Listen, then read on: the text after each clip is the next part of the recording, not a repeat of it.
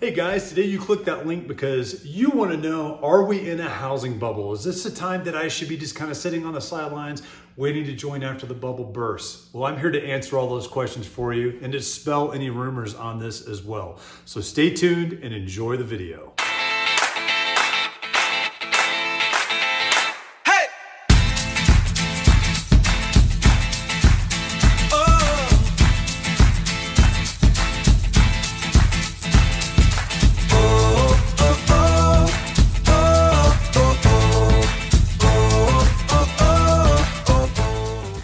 Hey guys, this is James Dean with James Dean Mountain Real Estate, and I'm here on my Living in Woodland Park YouTube channel and podcast. So if you're on the podcast, you need to hop on the YouTube channel at some point, check it out because I've got all these. This is basically the audio strip from the YouTube channel, but I want you to be able to see a lot of stuff that you wouldn't necessarily be able to see at all, really, if you were in the podcast, like views of the different neighborhoods and the different stuff that you see out here within the Colorado Springs area and Woodland Park area. But just so you know, I'm one of your top real estate agents out here, and I'm here to help you discover everything there is to know about living in the greater Colorado Springs and Woodland Park area of Colorado. Basically, the Pikes Peak region is what we call it here locally. So don't forget, if you want to actually get a good idea of what's happening out here, make sure you hit that subscribe button. Also hit that bell so you get notified every time there's a new episode that comes out, and you stay up to date on what's happening out here. I put videos out here always, or weekly, excuse me. So if you want to know everything there is to know about the Woodland Park and the Colorado Springs and the Pikes Peak area, about where to go, what to do as far as activities, where to live, what different neighborhoods look like, what the price points are on those neighborhoods, including are we in a housing market like we're about to talk, or a housing market bubble like we're about to talk about right now, then don't hesitate to give me a call or subscribe to this channel so you can actually see this stuff as it develops more and more. But if you're looking at moving into the area, please, and we've got folks moving into the area all the time and I absolutely love it, give me a call at 719-304-9772. Shoot me an email at james.dean@kw.com. I would love to have your back when moving out to the Pikes Peak area and your new move to the Colorado Springs and Woodland Park area. Stay tuned. We'll get right into the video. Okay guys, so today we're going to be discussing, are we in a real estate bubble right now? And there's a lot of folks out there that actually think that we are in a bubble. And I'm here to dispel that rumor based on what I believe research-wise and statistically we have to show that this has nothing to do with a bubble at all. Is it crazy? Oh yeah. Is it 2021 going to go down in history as probably one of the craziest real estate markets in the United States? More than likely it will. Is it a bubble like in 2008? Absolutely not. Not at all. And there's reasons for that, and I'm going to go over those for you. But the biggest reason why is this is a supply and demand issue. What we are seeing right now is unprecedented, and there were people that predicted this coming over the last couple of years, and now it's come to a head, and we're seeing the ramifications of that. We are seeing more people wanting to buy than people that are willing to sell or actually able to sell out there.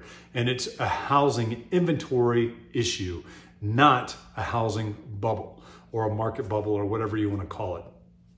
And there's reasons why this has increased to become to this point. And there's a lot of nervousness behind this too, because there's a lot of talk about, are we starting to price ourselves out of first-time home buyers to even get into the market? Because we're seeing homes sell at costs and values that are just astronomical that I would never have been able to afford as a first-time home buyer. And folks are being forced to look at this stuff now with a new perspective on what is considered to be a first-time home valued or home value, what pricing that looks like.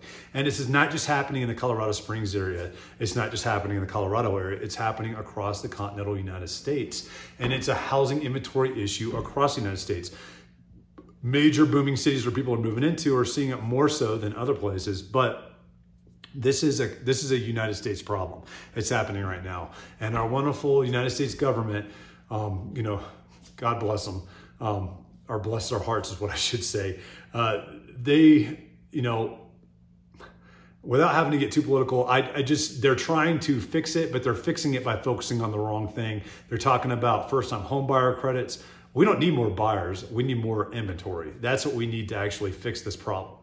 And let me get into a little bit of the history on this so you can understand where my beliefs are with the facts that I have and the research that I've done and why I think that we're not in that actual housing market bubble. So starting off, we'll go back to the 2008 housing bubble that we saw. And for those of us that were around during that time, and I got burned pretty hard for that. So please know and understand, I didn't come out squeaky clean on that. I lost over $150,000 in the value of a home on that. That's a big hit, and I don't take that lightly at all. That is a ton of money. I was in the military during the time, did a lot of risky stuff with buying homes that I didn't realize was risky because I was young, immature, didn't know, hadn't had that experience yet, and didn't have anybody really there to guide me through that also. So I ended up, in the long run, ended up losing $150,000. And I'll go through that with you real quick, just so you can understand my background on this, and then we'll get right back to the history of this. So at that time, back in the end of 2004, beginning of 2005, my wife and I were moving from Northern Virginia, the DC area, to Hawaii. We were getting stationed on Oahu, Schofield Barracks. At that time, I was an infantryman, and we were going out there. We had owned our first house, which was a townhome in Woodland Park, Virginia. And we had bought it for right around $100,000 and sold it and made $60,000 after all the fees from selling the home were complete on it. So we made $60,000 in just 2 years. We're a very young couple. At that point in time, I was 23 years old when all this went down. So back in the 2004, 2005 timeframe. So made $60,000. We're still looking at doing a VA loan when we moved to Hawaii. We just weren't sure how we wanted to do that. Ended up deciding on doing a conventional loan during that time. We bought a $300,000 house, $60,000 down. We used that money that we had equity-wise, so that was one smart thing that we did with the home that we had sold in the DC area. So we had a conventional loan on that and bought a $300,000 home. Now, during that time frame, because we lived there for almost 5 years, did a very dumb thing, took out a HELOC that had an adjustable rate mortgage arm on it of 5-1 on there for the house for $50,000 because I wanted to add on to the front porch. I wanted to roof it in with a nice big gable roof, make it a 20 by 20 porch, this nice extra living area out there, beautiful area. The house looked great. It was a tiny house, and this is Hawaii too, so you got to think about this. We had a 3-bedroom, 1-bath home. It was really like a 3/4 bath in Hawaii. 860 square feet, $300,000 back in the 2004 and the beginning of 2005 timeframe. So we're seeing the prices start to skyrocket, right? So we're there for 5 years. I get this 5-1 arm thinking, no, it's no big deal. I'm only going to be here for 4, maybe 5 years tops. I'm going to move back to the United States, to the mainland, and we're going to sell this house at that point. And at that point, I'll have that 5-1 arm taken care of for the HELOC. Well, got scheduled for my second deployment when I was in Hawaii to Iraq. Wife staying back, and we and this is right in the end of the 2007 timeframe. So some of the signs in the mainland are already starting to show that we're about to have a bubble pop. But hey, I'm in Hawaii. We're in paradise. There's no housing bubbles in Hawaii that are going to pop that are really going to affect me. Are you crazy? So, but I did know, like, hey, when I get back from this deployment, I'm looking at a 15 to 18 month long deployment. I'm going to be forced to PCS. My wife didn't want to stay by herself on the island because she's away from all her family. So she knew she wanted to move back to Kansas during that time frame. So knowing that, we decided, hey, it would be wise to go ahead and put our house on the market to sell it. I mean, we're going to make so much money off it anyways, and we're not paying a mortgage on it. She can go back and live with family, and we're going to be able to save quite a bit of money on this. So remember, we bought the home for $300,000. We got that HELOC on it for $350 on there, and we're just watching the value start to it continue to increase at this point in time, and it's still a seller's market. So I go on a deployment prep field problem in California, and it happens to be 60 days long. We just listed the house. We get a full price offer for $450,000 on the home, $450,000 on the house at that point in time. It was from a Marine that had moved out there. And the only stipulation was he wanted to move in quickly because they'd gotten to the island and needed to move his family in. And that meant that my wife was going to have to move out all by herself. She was going to have to move everything out of the house by herself.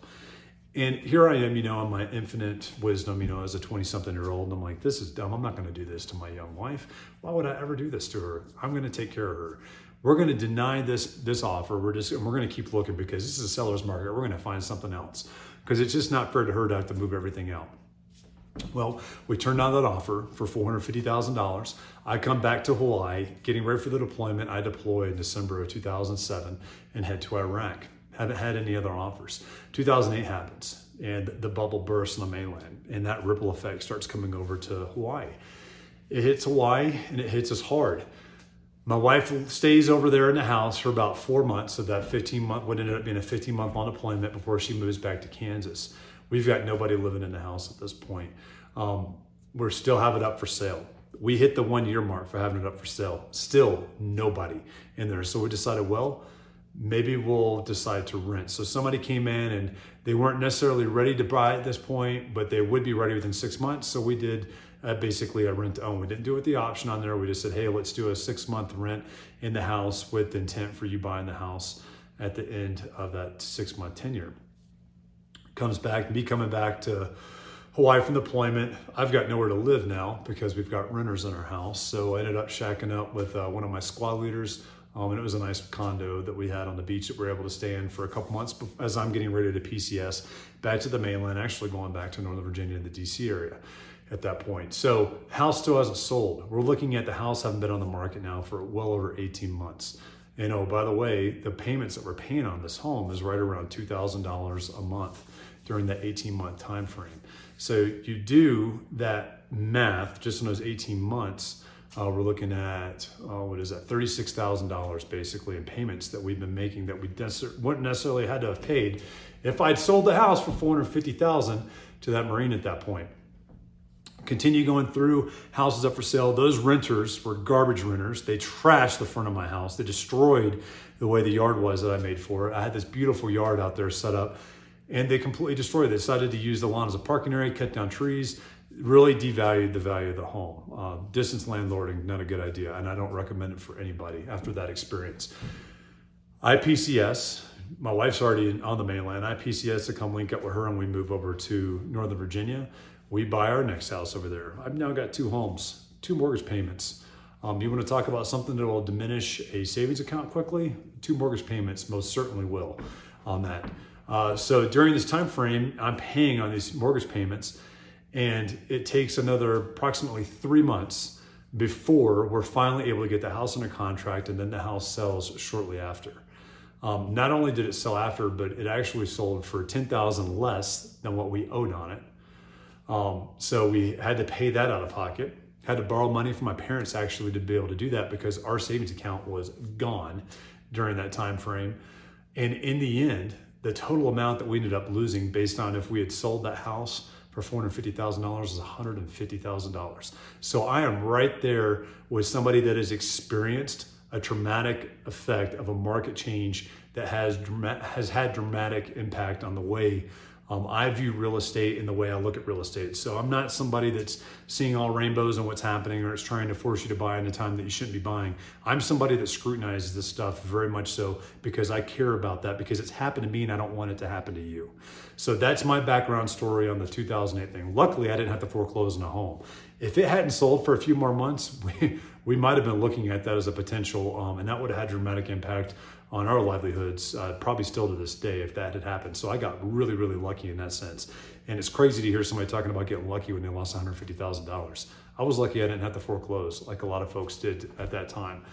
Learned a lot during that time frame, grew up a lot in real estate during that time frame too.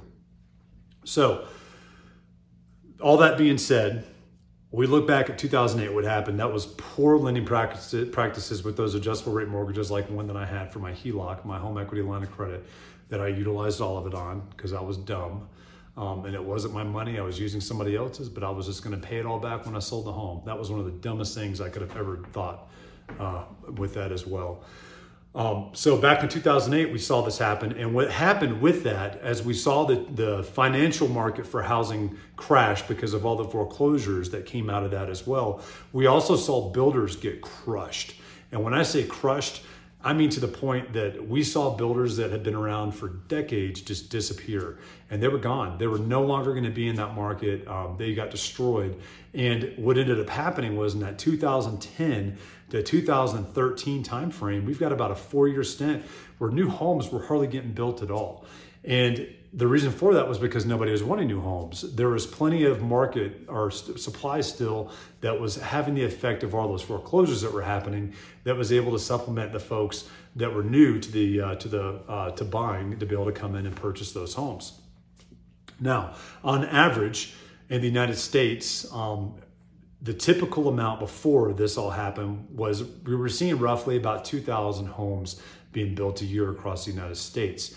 So you take 3 to 4 years of that out of it. So you're looking at a 6,000 to 8,000 inventory of homes pulled out of that at that point. And we're looking at a deficit that doesn't just come back overnight.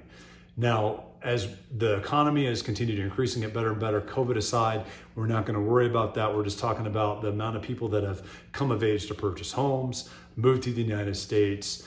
It's as population has increased, what we've lost is the ability to maintain that like we have in years past. And it's finally come to a head within this 2020-21 timeframe, which also happened to be COVID, which didn't make it any easier with the supply of materials and different lumber yards being shut down and causing those costs to go up even more.